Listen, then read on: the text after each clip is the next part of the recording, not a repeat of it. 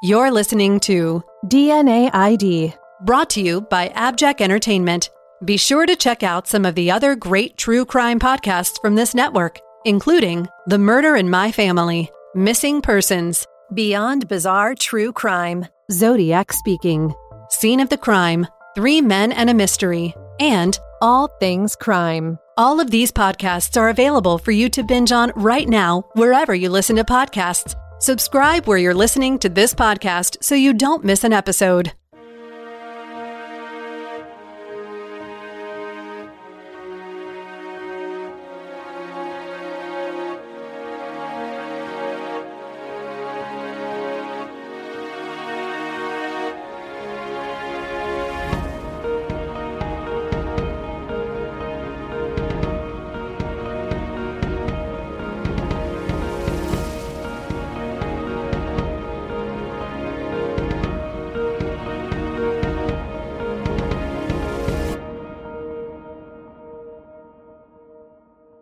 Now that Season 2 of DNA ID is underway, I want to take a minute to thank everyone for the overwhelming support I've received since starting this podcast a year ago. DNA ID has received a lot of positive feedback via social media, word of mouth, and encouraging emails. I'm thrilled that listeners are appreciating the value of the show's straightforward approach and commitment to respectful coverage of the victims of these long, cold cases. Thank you all so much for listening to Season 1. I plan on continuing to bring you more great content in Season 2 with 24 new episodes. I hope that people will continue to recommend DNA ID to other podcast listeners. And speaking of support, a lot of listeners have reached out and asked how they could support DNA ID on Patreon or with a PayPal gift. Although I hadn't planned on setting up either of these options, as my goal has never been and is not to make money with this show, I have to admit that the costs associated with producing the content have been unexpected.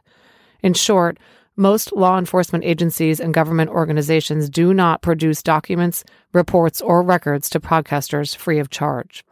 And the generosity and offers of support from listeners have made me realize that I don't have to do this alone. So I'd like to announce that if you would like to support the show, you can do so, and I will really appreciate it. You can support DNA ID on Patreon by going to patreon.com/DNAID and signing up as a patron. As a patron, you'll be able to listen to every new episode ad-free, and you'll receive a personalized letter and sticker in the mail from me as a thank you. And if Patreon isn't your thing, but you'd still like to support the show, you can make a one-time contribution through PayPal by sending your PayPal contribution to the DNA ID email, which is DNAIDpodcast@gmail.com. And for those of you who have requested DNA ID merch, stay tuned. I hope to have an announcement for you soon. It was 1982. Kelly Ann Prosser was an 8-year-old girl living with her mom, new stepdad, and older brother and sister in Columbus, Ohio. September saw the start of a new school year for the 3rd grader at Indianola Elementary. The school was located on East 16th Avenue on the edge of the Ohio State campus in the University District. Ohio State is a huge school, and the campus and its surrounding areas, including fraternity and sorority houses and student and professor residences, was the large footprint that dominated the neighborhood, hence the name University District. Kelly and her family lived in the city, too, on West Tompkins Street on Columbus's north side. The family home was in a densely populated, safe neighborhood. There were kids everywhere, and many kids walked to and from Indianola Elementary daily. This fall, Kelly was the only kid in the family left attending Indianola. Her older brother had moved on to middle school, and her older sister was even further ahead. They all had different schools and different schedules. And while Kelly had previously walked to school with both and then one of her siblings, this school year there was no family member to accompany her. So in the mornings, Kelly's mom would take her to school on her way to work. Linda worked as an office assistant at the School of Health, Physical Education, and Recreation on the Ohio State campus nearby. In the afternoons, Linda would pick Kelly up. But on September 20th, a Monday, Linda had a dentist appointment after work. She wanted Kelly to come with her, but Kelly said she wanted to walk home. She was a big girl, she said, and she was very familiar with the route, having made the same walk hundreds of times with her brother and sister. The route Kelly was going to take home was about 15 blocks. It was a straightforward walk, it wasn't that far, and it was in a very public commercial area almost exclusively along busy High Street once Kelly got to its intersection with East 16th Avenue where the school was. There were cafes, storefronts, bustling sidewalks, and intersections that had pedestrian crosswalks and walk signs. There would certainly be other kids from her school walking the same direction. Kelly would be just fine. But she wasn't. That Monday, Kelly didn't come home from school. Her little body, sexually assaulted and strangled, was found in a cornfield days later. Somewhere between school and home, someone took Kelly Prosser. So who was Kelly Ann Prosser? Kelly was the youngest of the 3 kids born to her mom, Linda. I'm not really clear on where Kelly got her last name, Prosser, because her father was named Marty Hoffman and her mom was now Linda Garner. Linda and Marty were divorced, and Linda had quite recently remarried. Kelly's new stepdad was named Larry Garner, and Kelly had told her teacher, Barbara Cleveland, that she was excited that her mom had married Larry. Kelly's 11-year-old brother Keith was in middle school, and her sister Christina was 14. Everyone described Kelly as a very outgoing, bubbly, chatty little girl who loved arts and crafts and swimming at the local pool. She looked up to her sister Christina, and the two had girly dance parties together. In short, Kelly was a totally normal 8-year-old girl. On the 20th, which, as I said, was a Monday, Linda had packed Kelly off to school for the new school week. Kelly had breakfast and got her stuff together. Because it was supposed to rain, Linda told Kelly to wear her new reversible raincoat, a bright blue one. They left the house around 7:30, and Linda dropped Kelly off at school. On the way, the two discussed the plan for the afternoon, and this is when Kelly convinced her mom to let her walk home rather than going to the dentist. Linda begrudgingly agreed. The area was very safe, and her kids had been making the same walk for years. At school, Kelly had a normal school day. She was her usual bubbly self. Nothing seemed to be distressing or worrying her. Kelly's teacher, Miss Cleveland, said that Kelly helped out by watering the plants in the classroom. At the end of the school day, at 3:30 p.m., she set out to walk home. The walk home should not have taken Kelly long. It was a total distance of 1.1 miles. Google Maps said it would take someone 23 minutes to walk it. So even allowing extra time for an 8-year-old's meandering, Kelly should have been home in about a half hour, right around 4 o'clock. Kelly's new stepdad, Larry, was at home that day. He had gotten laid off from his job and so was at home at the West Tompkins Street house he now shared with his wife and the 3 Prosser kids. Christina and Keith both came home straight from school. But no one thought anything of it when Kelly didn't come in the front door. Linda had a dentist appointment at 4 o'clock that day, and as far as Larry and Christina knew, the plan was for Kelly to go to the dentist with Linda. Only Linda and Kelly knew about the changed plan for Kelly to walk home. So Larry assumed that Linda had picked Kelly up at school and taken the little girl along with her to the dentist. It wasn't until Linda got home from this appointment that anyone said, "Where's Kelly?" And by that point, whoever took Kelly had a significant head start. There was no phone in Linda and Larry's house. Linda rushed over to her mom's house, which was right behind her house, and used the phone to call the school. Then she and her mom got in the car and drove over to Indianola Elementary. No sign of Kelly. They started driving the route that Linda and Kelly had agreed that Kelly would take, Olentangy Street to North High Street to West Tompkins. They half expected to see Kelly dilly-dallying or chatting with a friend, but there was no sign of her. Starting to become frantic, Linda pulled over next to a Columbus PD squad car that was sitting on the street. She told the officers that her little girl hadn't come home from school and she couldn't find her. The officers told her that they would patrol the area looking for Kelly, but that she needed to go home and call in an official missing persons report to the Juvenile Missing Persons Division at the CPD. This was protocol at the time. By the time Linda got home to her mom's and called 911, it was 6 p.m. By 6:02 p.m., Officer Dodd had transmitted Kelly's description over the police wire. White female, 4 foot 6 inches tall, 74 pounds, brown hair, green eyes. All Columbus PD officers were alerted to the missing little girl. The car that Linda had talked to radioed in that they were already looking for Kelly.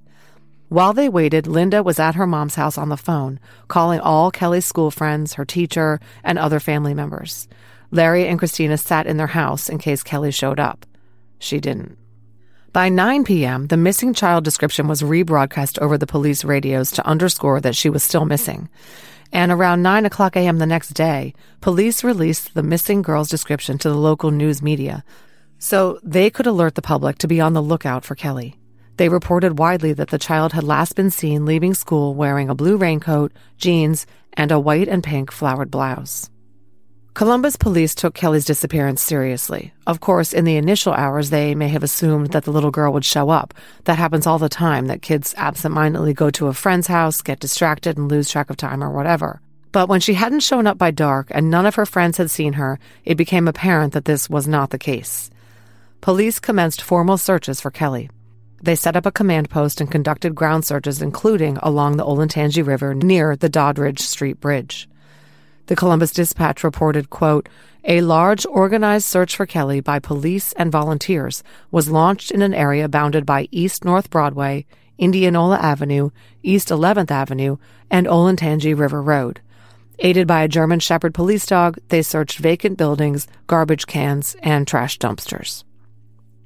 People who knew Kelly pitched in, helping by walking their neighborhoods and scouring them for any sign of her. Meanwhile, Kelly's mom, Linda, told police that her kids had been walking to school for years, and shopkeepers along the route might recognize Kelly. And sure enough, talking to shopkeepers on Tuesday, police found a woman near 18th Avenue who told them that she saw a little girl she believed to be Kelly looking in her storefront window between 3:30 and 4 p.m. on the 20th. She said the little girl was wearing a little blue raincoat, and she ID'd Kelly from a photo police showed her. Police have never 100% verified this sighting, but it makes sense given the timing and the route that it was Kelly. If so, Kelly was walking her usual route and had made it at least that far, about halfway home. According to the Columbus Dispatch, quote, "Kelly was seen at 3:30 p.m. walking westbound on East 16th Avenue near the corner of East 16th Avenue and North High Street by her third-grade classmates. Kelly also was last seen at the intersection of Lane Avenue and North High Street walking home that day." According to the Dispatch, the K-9s were able to track Kelly from her school, but lost her scent near North High Street and Maynard Avenue. This means that Kelly had made it about 4/5 of the way home. East Maynard Avenue is just 3 blocks from Kelly's house. Somewhere in that final 3 blocks, she vanished. But no one saw anything. This was unusual because North High Street would have been very busy at that time of day, with shoppers, students, people sitting at cafes and bars, passing cars, and kids everywhere. Tips started coming in to the CPD after the Tuesday morning news stories aired about Kelly. Officers ran them all down. They questioned Kelly's biological father, who had called the CPD and told them that Kelly was not with him. They talked to her teacher and some of Kelly's friends. One of these recently posted on WebSleuth that she was supposed to walk with Kelly that day, but hadn't for some reason. But Kelly's family doesn't recall a plan between Kelly and her friend to walk together. Lots of kids walked home in the same direction as Kelly and often formed a group that would diminish in size as kids peeled off toward their own houses. And remember, some of them had seen Kelly, and we know she was working her way north, seen by the shopkeeper on 18th, seen by classmates at North High and Lane Streets, and smelled by the dogs at North High and Maynard. After that, nothing. We have to wonder if perhaps her abductor was following her along her route, waiting for her to be isolated, waiting for the right moment to snatch her off the street, into his car, and away. Police confirmed that they believed Kelly had been taken away from the area in a vehicle. By Tuesday afternoon, after searching the entire north side throughout the night and most of the day, police openly said that they believed Kelly was abducted. Detective Bob Souls of the CPD Juvenile Bureau told the media, quote, "My hunch is she has been picked up by someone. I assume now that she has been abducted." One of the people who heard the news broadcast about the missing 8-year-old from Columbus was a woman named Lisa Richmond. Lisa lived in Plain City in Madison County, about 30 minutes outside the Franklin County city where Kelly was last seen. And Lisa called into the CPD because she had a tip. This was at 8:45 on Tuesday night, the 21st. Kelly had been missing for more than 24 hours. Lisa told the officers that her father, a respected probate attorney named Charles Richmond, had been driving to pick up the family's housekeeper on rural A.W. Wilson Road around 8:45 that morning. Charles saw a blue piece of clothing in the road. When his car passed over it, it flew up into the air. He drove on, but once he picked up Clara, the housekeeper, and they were making their way back, they saw that it was still there. The little bright blue raincoat just looked so incongruous on the black roadway snaking through the tall, pale green cornfields. Charles got out of the car and picked up the raincoat, which was fairly new. It did not have a name tag in it or anything that could identify the owner, who was clearly a child. Nothing was in the pockets except a metal bolt. Clara set the raincoat on the car floor, and there it stayed. That night, Lisa got home from her community college classes and rode with her mother as she drove Clara home. Lisa noticed the little raincoat on the car floor. They assumed it had been thrown out of a school bus by some rowdy kids. She and her mom urged Clara to take it for her little nieces. After they dropped Clara off, they started chatting, and Lisa's mom told her the bad news she'd seen on TV that day about a little girl who was missing in Columbus. When she got home, Lisa found a newspaper article about Kelly Prosser, and in it, a description of what the missing little girl was wearing, a reversible blue raincoat. Lisa called the Columbus PD, who was very interested in what she had to tell them. She and her dad arranged to meet detectives at a local McDonald's. The detectives followed the Richmonds to Clara's house and collected the raincoat. Then Charles showed the investigators where exactly on A.W. Wilson Road he had found it, about a mile west of U.S. Route 42 and 5 miles south of Plain City. The detectives drove back to Columbus, raincoat in hand. They arranged for Linda to come down to the fire station to view it. Because the media was staking out the Prosser house and following the family members around, firefighters had to form a human barricade around Linda to protect her from the screaming reporters and flashbulbs. This was around 11:30 Tuesday night. Sadly, Linda identified the raincoat as Kelly's. She was sure her daughter had been wearing it the day she vanished. She told the Fifth Floor podcast that this is when she knew that Kelly was never coming home. Per the Columbus Dispatch, a Columbus police homicide sergeant stated that there appeared to be smears of blood on the right sleeve of the little blue coat. The Richmonds hadn't noticed it. It was just a small amount, and it was hard to see against the blue of the fabric, but it was there. Now, at least, investigators had somewhere specific to look for Kelly. Officers, canines, and detectives converged on A.W. Wilson Road in the dark and started searching. Charles and Lisa went too, but they left when Lisa started to feel uneasy. Cops searched until about 2:15 a.m., calling out for Kelly, but there was no answer, and in the pitch-black conditions, blindly searching was counterproductive. They called off the search at 2:15 a.m. and reconvened the next morning. It was a large search operation manned by officers from Columbus Police, Franklin County and Madison County Sheriff's deputies, Ohio State Highway Patrol, and police dogs from Upper Arlington. They picked up where they had left off the night before, guided by the dogs, a helicopter, and foot patrols running grid searches. But they didn't find Kelly there. She was found because of an observant state trooper. At 1:09 p.m., Ohio State Patrol Trooper Bryant was driving to join the search parties at the spot where the raincoat had been found. And on his way, he observed tire tracks pulling into the edge of the cornfield. He parked his cruiser and got out, and on a closer look, caught a glimpse of a child's body through the corn rows. This was about 10 rows from the roadside in the cornfield abutting A.W. Wilson Road. It was about a half mile from the spot where the raincoat lay in the road. The child was lying on her back. Of course, it was believed to be Kelly. Linda confirmed that the little dead body was her daughter at the morgue in Columbus. When police notified Kelly's family of her death, Kelly's sister Christina had to be restrained as she ran screaming from the home. The first responders who found Kelly commented to the media that there were no obvious wounds to her body. She was clothed, wearing her shirt, pants, socks, and shoes, but her underwear and pants were partially pulled down. According to the Dispatch, the Madison County Sheriff said that Kelly was fully clothed with her shoes, socks, pants, and underwear on. There were no obvious signs of gunshot wounds or knife wounds, and investigators were not sure how long she had been there. The coroner ruled that Kelly had been strangled. Her cause of death was lack of oxygen to the brain. Marks around Kelly's neck indicated that a rope or a piece of fabric was used to strangle her, and some investigators formed the disturbing theory that the item used was actually Kelly's own blue raincoat. Little Kelly had also been beaten on the head. Bumps and bruises were found on her head and hands. Per the Dispatch, Kelly's autopsy by the Madison County coroner revealed that marks from a blunt instrument were found in Kelly's anal region. There was also evidence that she had been otherwise sexually assaulted. Semen was found inside her and in her underwear. The time of death was not specified in the autopsy report, but we know the possible time frame. Kelly was almost certainly abducted before 4:00 p.m., the time when she should have arrived home, and we know the raincoat was in the road at 8:45 a.m. the next day. That's a 16-hour, 45-minute window of time between when Kelly was taken and when she was lying dead in the cornfield. Kelly's father, Marty Hoffman, talked to the Akron Beacon-Journal, saying he hoped his daughter didn't suffer. He said, quote, "I can't imagine the terror she went through, 8 years old, grabbed off the street by some guy. It's horrible to think about."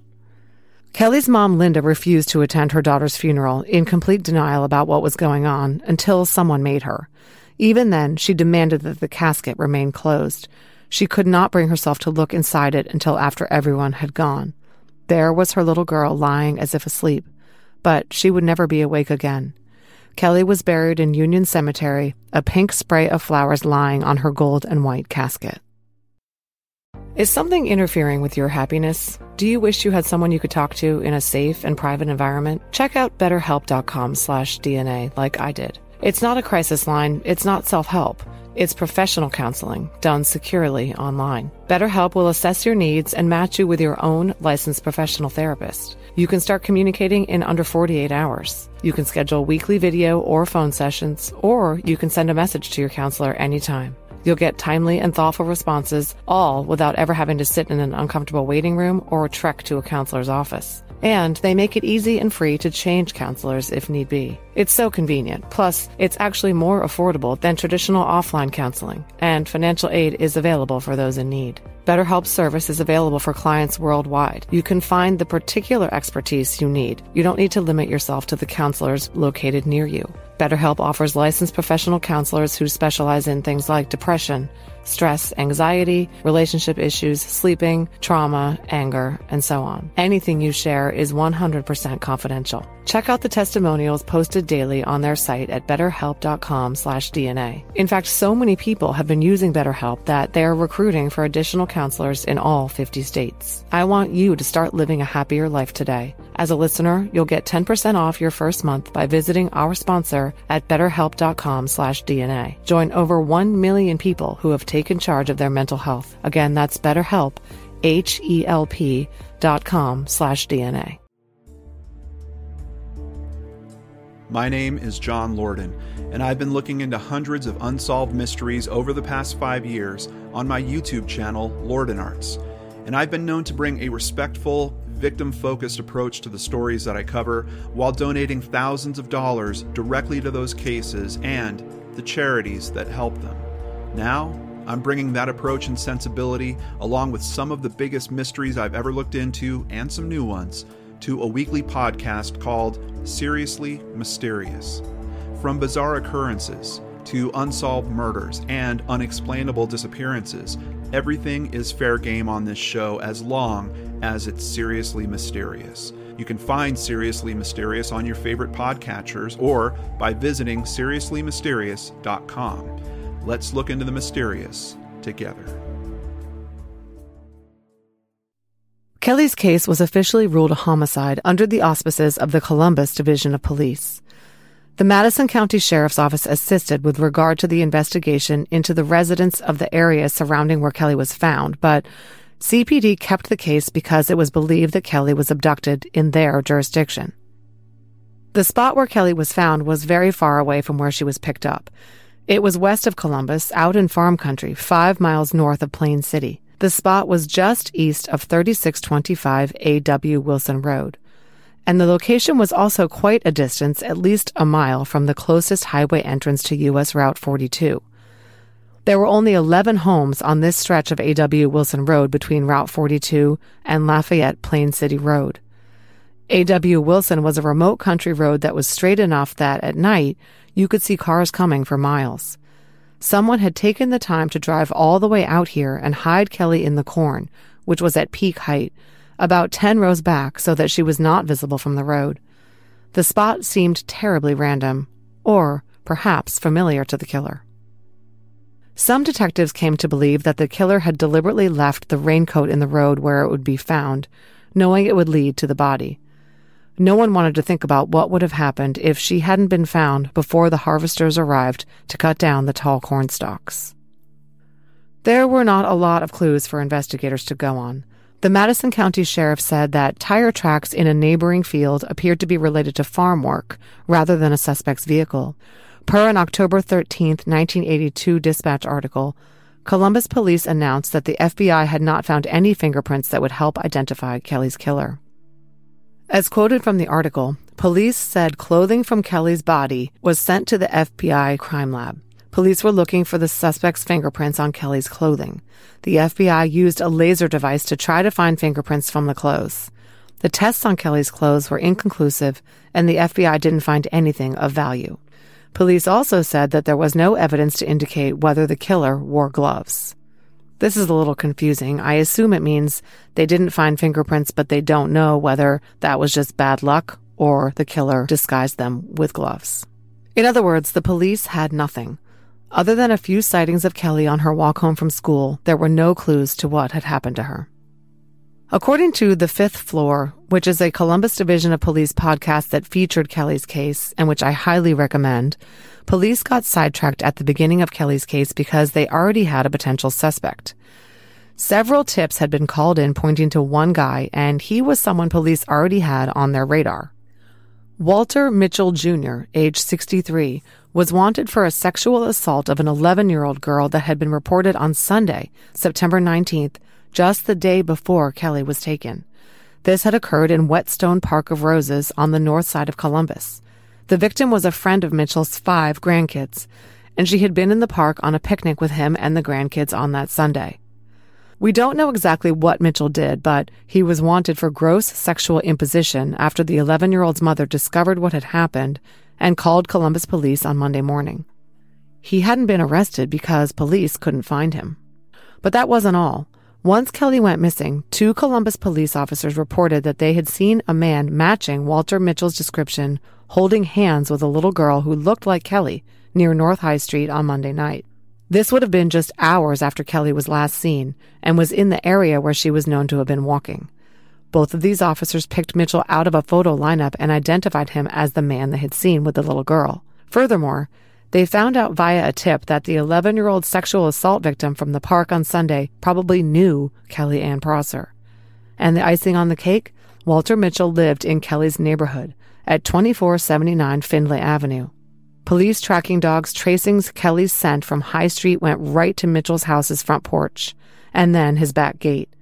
And a neighbor of Mitchell's reported that she had seen him carrying something heavy wrapped in a black trash bag out of his home. Walter Mitchell was looking like a very viable suspect. Even though they couldn't find Mitchell, police were able to interview his wife. She told them that Mitchell had suddenly left for West Virginia, where he had family. He had told her that an extended family member was ill, but he didn't give her any details about who or where exactly he was going. She wasn't even exactly sure when he had left, she said. This was even more suspicious. Police thought Mitchell had likely split town after assaulting the 11-year-old on Sunday and now possibly abducting Kelly Prosser on Monday. Police went to Mitchell's workplace, an auto garage. They confirmed that he was at work on Monday, but surprise, surprise, he left early. His boss recalled he had received a phone call at work before he took off. When he left, around 3:25 p.m., he was agitated, and he had not come in for his Tuesday shift. So Mitchell was unaccounted for at the time Kelly vanished. The circumstantial evidence was mounting against Mitchell. It was enough for police to get a search warrant for his house, and the FBI assisted in tracking down the vehicle that he had driven to West Virginia, which was found parked in a rural location. Nothing relating to Kelly was found. And Mitchell's daughter told police that her dad was with her on that Monday until about 5:30 p.m. After that, he had gone to West Virginia. If she was to be believed, Mitchell would have had to have abducted Kelly right as he left work and before he got home to see his daughter, or after 5:30 when she believed he left town. It was unlikely.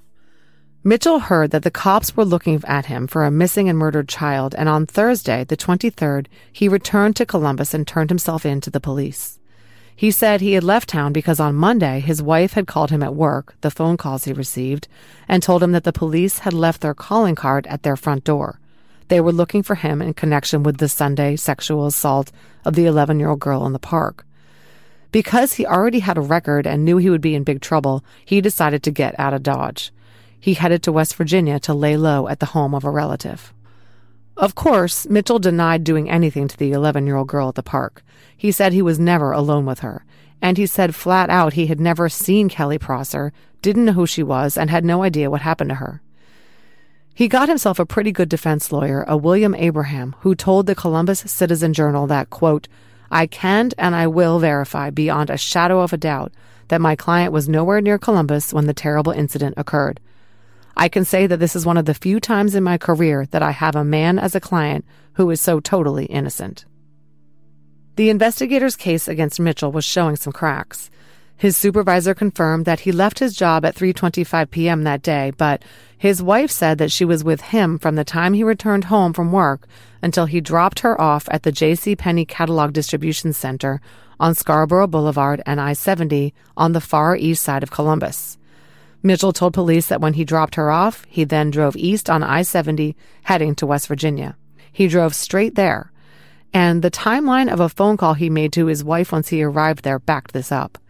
Police verified a collect call that came into his wife that night from a gas station in Mineral Wells, West Virginia at 7:41 p.m., and another late that evening from Charleston, West Virginia. And at least a couple of people in Mitchell's family confirmed that they saw him in West Virginia on Monday night.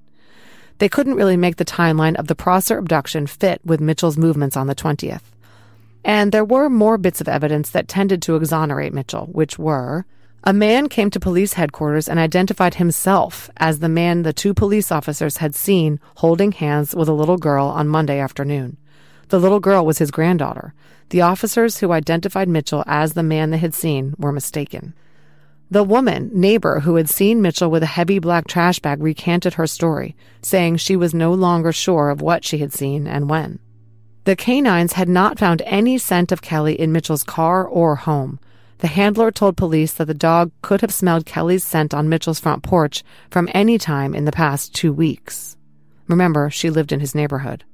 So police could not link Mitchell to Kelly Prosser. Prosecutors went ahead and charged him with the molestation of the 11-year-old. He was convicted and sentenced to 10 years. His only other known crimes were a 32-year-old record for B&E and 5 public intoxication charges in the past few years. He had no history of sex crimes other than the 11-year-old in the park. Note that a Dispatch article from 1983 openly says that jurors on the Mitchell trial ignored the judge's orders that they were not to be influenced by the fact that he had been a suspect in the Prosser case. Mitchell's name had been all over the media, and the jury convicted him on the molestation of the 11-year-old girl, despite the lack of witnesses or physical evidence. He was guilty by association. Mitchell served his time and was released from prison in August of 1988. He died in 2004. One thing that came out in Mitchell's trial was that his defense had hired a PI who located a witness who lived in a rural area 30 miles south of Columbus. She said that on the day Kelly was abducted, she heard a little girl screaming, "Don't touch me," and saw a man in a red pickup truck and a little girl with him. The woman said she never called the tip in because the driver of the truck looked right at her, and she was scared he'd come after her. Mitchell's defense lawyer, for obvious reasons, passed this information on to the police. Per the Dispatch, quote, "Police acknowledged that they didn't reveal the existence of this eyewitness to the public, but now say that the man seen coaxing Kelly into his red pickup truck did not match the description of the North Side man who had been a murder suspect in the Kelly Ann Prosser case." They were talking about Mitchell. We don't know if this sighting was actually Kelly and her abductor, but we do know that the description didn't match Mitchell because he did not kill Kelly Prosser. Kelly's case terrified the Columbus community because it wasn't the first child murder that had taken place in that city in recent years.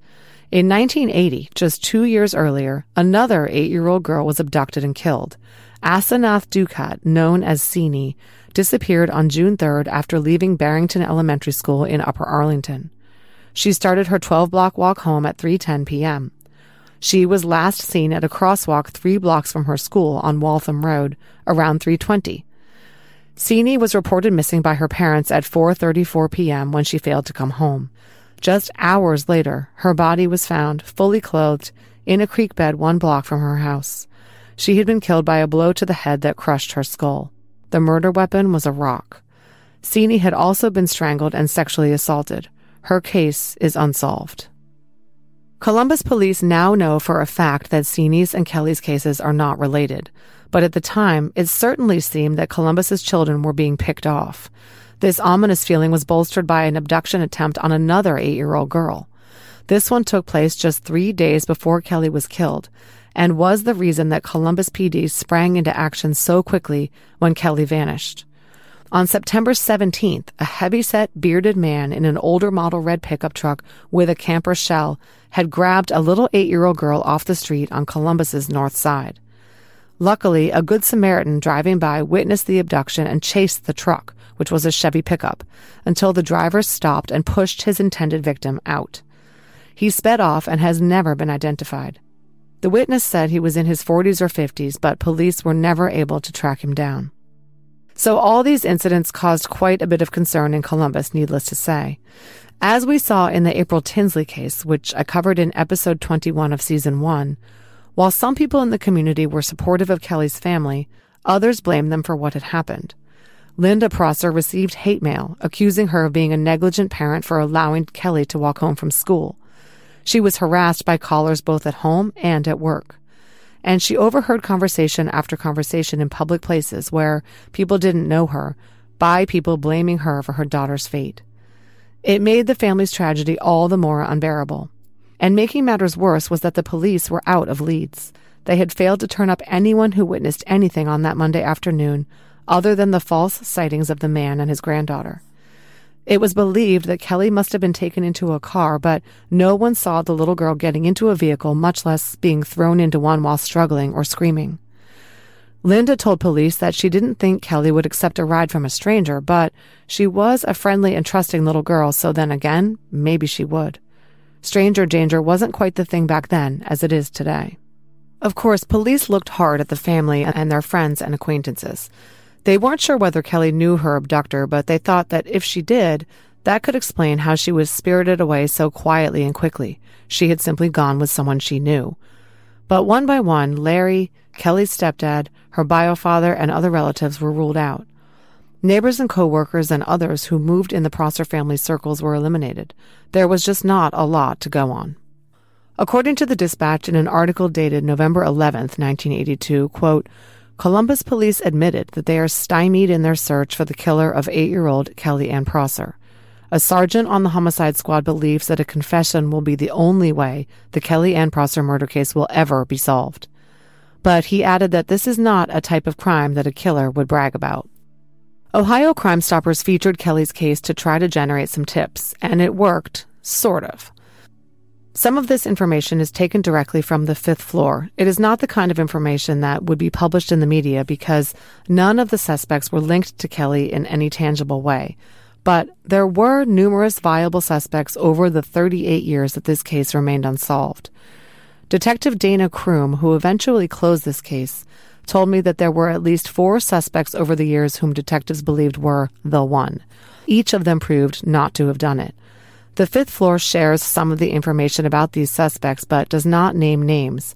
I have used their names only if they were published in the mainstream media. An anonymous informant made multiple calls to Crime Stoppers purporting to have information about Kelly's case.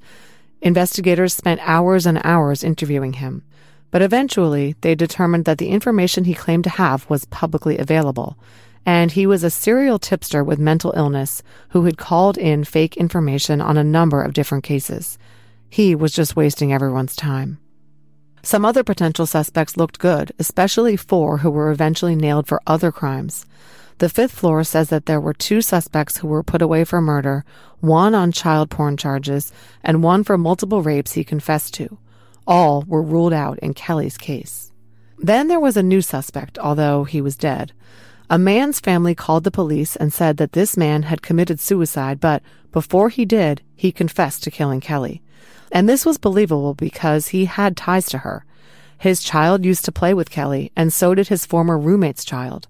According to friends, he was in the area at the time Kelly was abducted, and he lived nearby. Shortly before Kelly's murder, he was accused of molesting his own daughter. Rumors were that Kelly was a witness to this and was going to be asked to give evidence against him after he was arrested for this crime. He killed himself after he was arrested for the molestation of his child. After his death, police conducted a full-scale investigation trying to establish a connection between this man and Kelly Prosser. They interviewed his family, his co-workers, his friends, and neighbors. They could not establish anything concrete, but he remained on the maybe list. Years later, detectives exhumed him and conducted DNA tests on his corpse. It wasn't him. Kelly's former babysitter was killed in a domestic violence situation in the mid-1980s. Her partner who killed her wrote in and claimed to have information on Kelly's case, but he, too, was ruled out when he proved to be lying. One guy who was in the local jail confessed to killing Kelly. A DNA test ruled him out. Detective Ron Custer, who worked the case for over a decade with the Cold Case Unit, decided to focus on the area where Kelly had been found. It just seemed too random to be, random. It was very far from where Kelly was picked up, and it was a rural, low-population area not near the highway. Detective Custer suspected that Kelly's abductor had some connection to the area, and they discovered that a sex offender had lived in a farmhouse right near the cornfield where Kelly was hidden. He had a record of sex crimes such as indecent exposure. And he was a sanitation worker whose job brought him into Columbus, near where Kelly was abducted. He had access to a truck that he drove for his job. Detectives spoke to his co-workers, who could not recall whether he had been at work on the day Kelly was taken. And his time card, which showed that he did go to work that day, was handwritten and could very easily have been doctored. This all looked very suspicious to investigators, and they sat down to talk to this man. He denied taking Kelly and stuck to his story that he was at work that day. This suspect agreed to take a polygraph, and he passed. Detectives were flabbergasted. They didn't rule him out, but other than proximity and familiarity with the area and his criminal history, they didn't have anything tying him to Kelly. Then he died. Detectives were so convinced it was him that they were about to seek voluntary DNA samples from his surviving family members to compare to the killer's DNA when there was a big break in this case. Anyway, as you can hear, there were lots and lots of persons of interest and even actual suspects in Kelly's case. One of the detectives said there was a staggering number of people who looked good but were one by one ruled out. Some of them remained on the list until DNA technology evolved and was available to eliminate those who had been on the suspect list for years. Okay, you've heard me say a number of times that DNA from the killer was used to eliminate several suspects. Swabs taken from Kelly's body at autopsy were preserved in evidence for decades. They included samples of seminal fluid that were found on her person. Her little clothing items and shoes were kept, too, in sealed boxes in the evidence room. In 2003, with Kelly's case dormant, Detective Custer submitted some of the physical evidence for new analysis. Updated technology was able to extract a partial male DNA profile from semen found on Kelly's underwear. Detectives had a momentary surge of hope, but the profile was insufficient for entry into CODIS, which requires a very specific number of loci to run the search. However, it was sufficient to eliminate many possible suspects. Walter Mitchell was exhumed so his DNA could be compared. Nope, not him. The guy who had confessed was exhumed as well. Not him either. Who was it? On September 21st, 2014, Detective Custer worked with Crime Stoppers to feature Kelly's unsolved case as the crime of the week. They were hoping that after all those years, someone would be more comfortable talking about what they knew. And it worked, but only partially. I'll get into that later. Also, in 2014, the BCI was able to extract a complete male profile from the small semen sample in Kelly's underwear. This time, the sample was sufficient for a CODIS search. And once again, detectives got their hopes up. Once again, they were dashed. There were no hits. And a familial search of the Ohio database, which required top-level approval and thousands of dollars in funding, also failed to yield any results. Whoever Kelly's killer was, neither he nor any of his close relatives were in the Ohio system. Detective Dana Kroom worked with Detective Custer for years and took over the case in 2016. He grew up in the area and was determined to solve Kelly's murder. And soon, science would be on his side.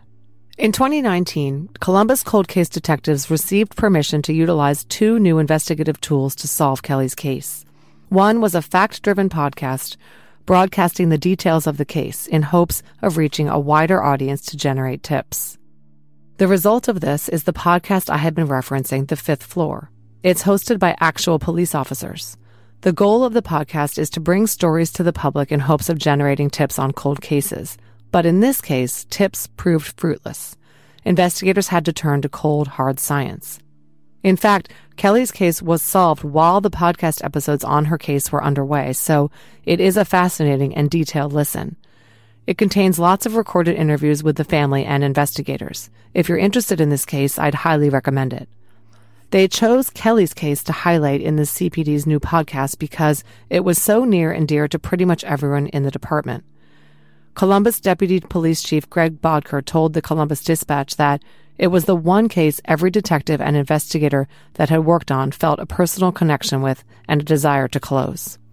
Quote, "This little girl's name came up with everyone I talked to, whether it be a scientist at the crime lab, an administrator, detectives," Bodker said.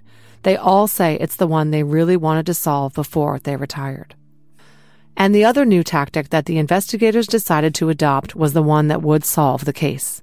Of course, I'm talking about forensic genealogy. In March of 2020, the CPD Cold Case Unit hired Advanced DNA, a forensic genealogy research company, to try to identify Kelly's killer from his DNA. The BCI sent another sample from Kelly's evidence file to a lab in Oklahoma, which performed the requisite testing to isolate a DNA profile suitable for forensic genealogy. Then it was uploaded to GEDmatch and Family Tree DNA. Advanced DNA later said in a statement, quote, "In Kelly's case, there were no close matches. Instead, leads were developed through connecting a series of third cousins." Amanda Reno, one of the founders of Advanced DNA, which was established in 2019, worked with her partner Cheryl Hester on Kelly's case. They were able to connect the DNA in the sample to several third cousins of a family which came primarily from West Virginia and was Caucasian. This family was associated with two surnames. One of these was Petrie and one was Jarrell. Using other factors like age, geographic location, and personal histories, Detective Dana Kroom and Sergeant Terry McConnell, who both work in the Cold Case Unit, developed a family tree. It pointed to three brothers named Jarrell. Jarrell, why did that name ring a bell? The Columbus Division of Police had digitized all their records, even the ones from as far back as Kelly's case, by 2016.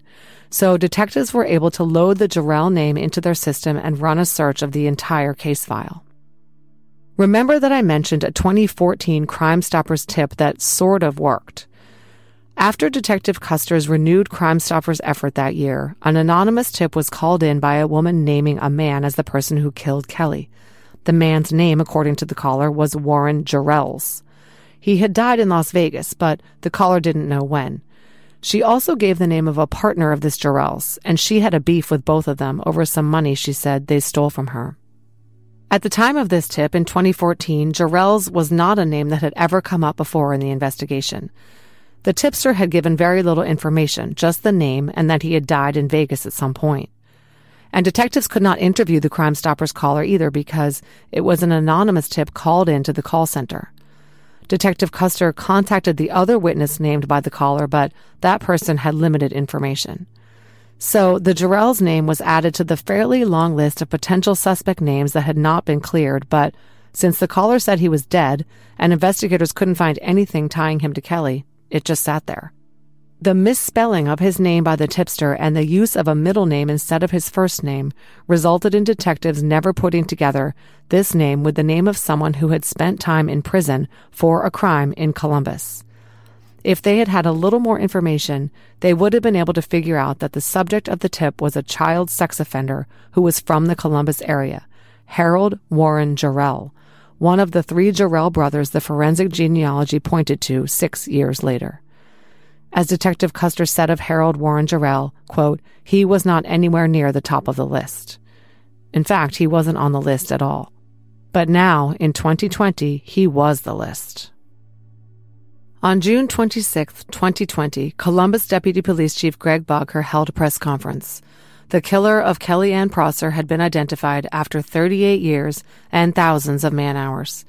The genetic evidence incontrovertibly pointed to a Harold Warren Jarrell as the killer of Kelly Prosser, and he had been dead for years.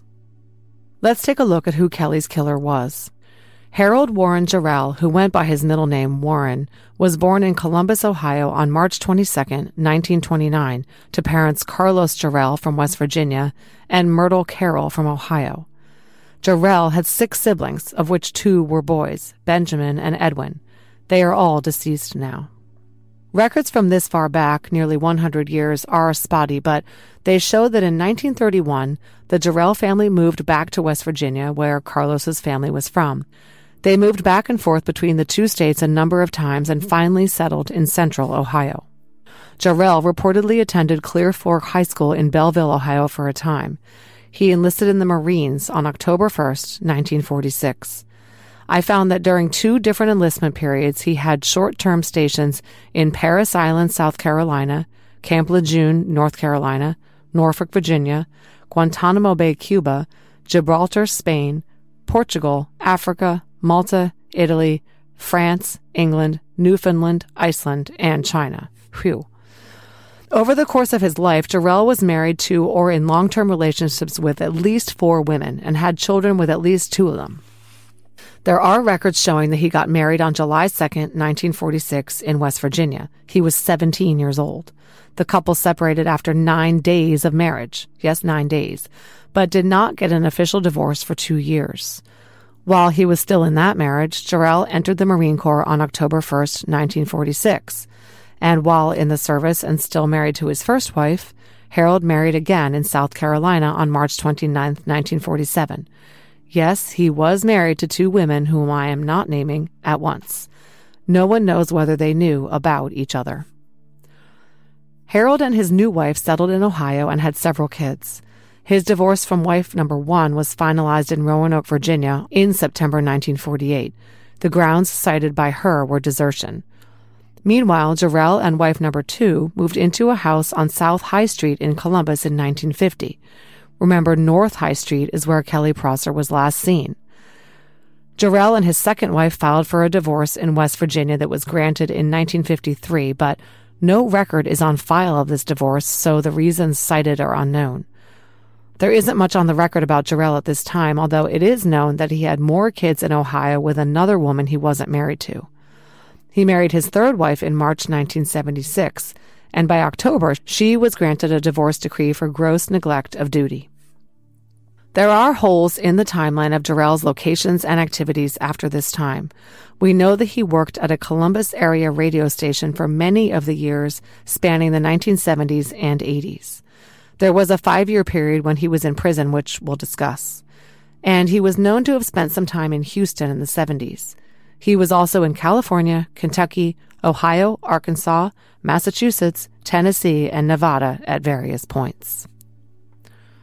Now, let's talk about Jarrell's record.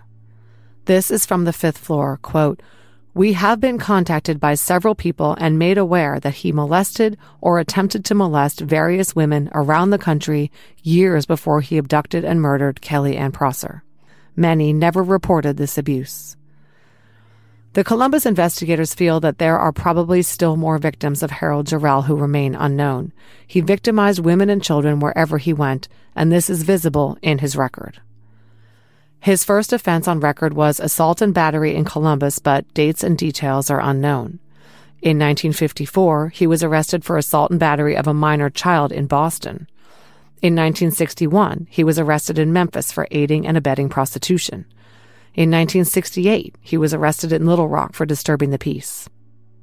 In 1971, he was arrested for felonious assault, which was classified as, quote, being out of a sex offense in Columbus.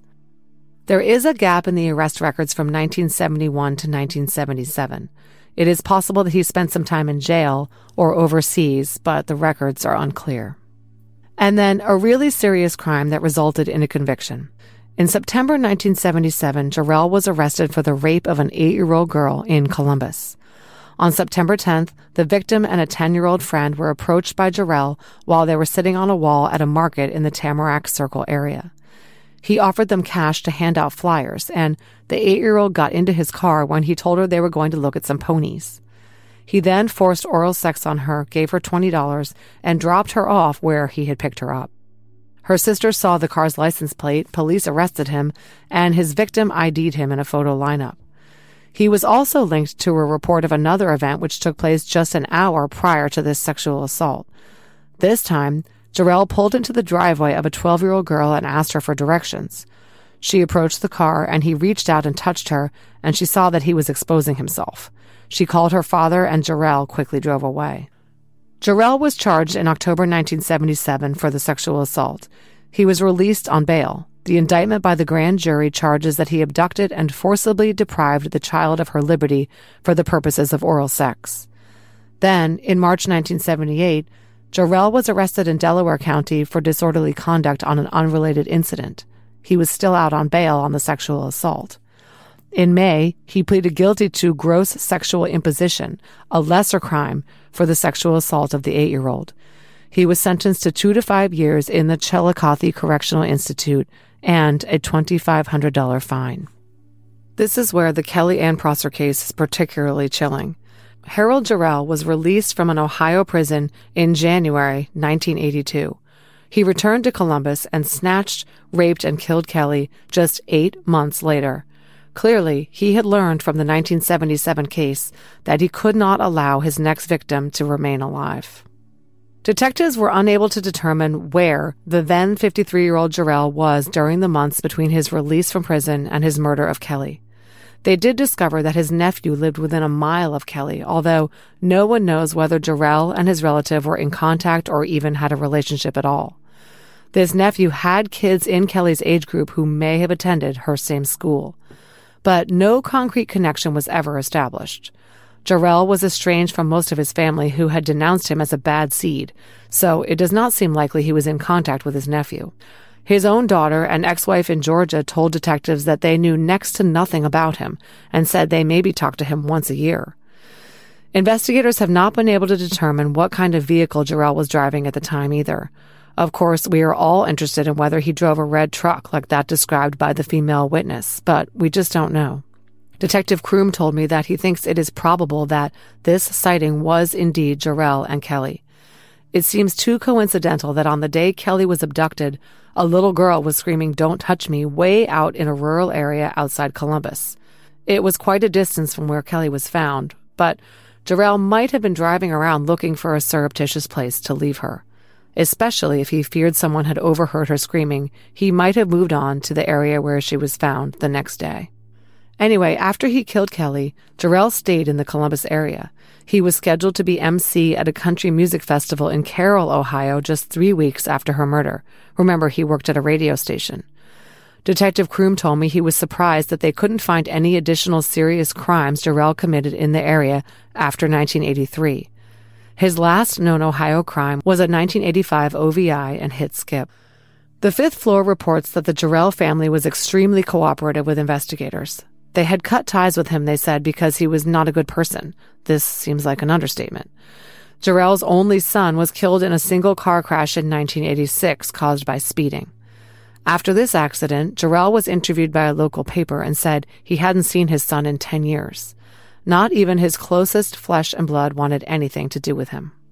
Besides Kelly's case, there is no forensic evidence tying Jarrell to any other crimes in Columbus. Columbus PD has notified law enforcement in all the states where they knew Jarrell spent time of his role in the murder of Kelly Ann Prosser. If they have any other open cases with victims who fit Jarrell's MO, they may be able to link him to those unsolved crimes.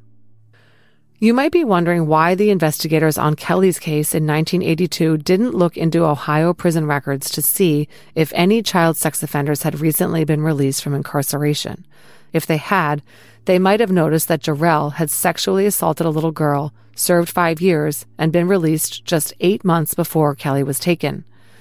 But back then, all this stuff wasn't computerized. Thousands of felons were released annually, and all the records would have had to have been pored over by hand.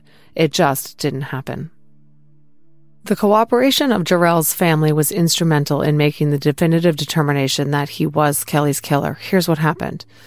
In August of 1996, Jarrell had traveled from Ohio to Vegas to gamble, as he liked to do. But while he was there, he checked himself into the hospital and told doctors that he had been feeling ill even before he left his home state.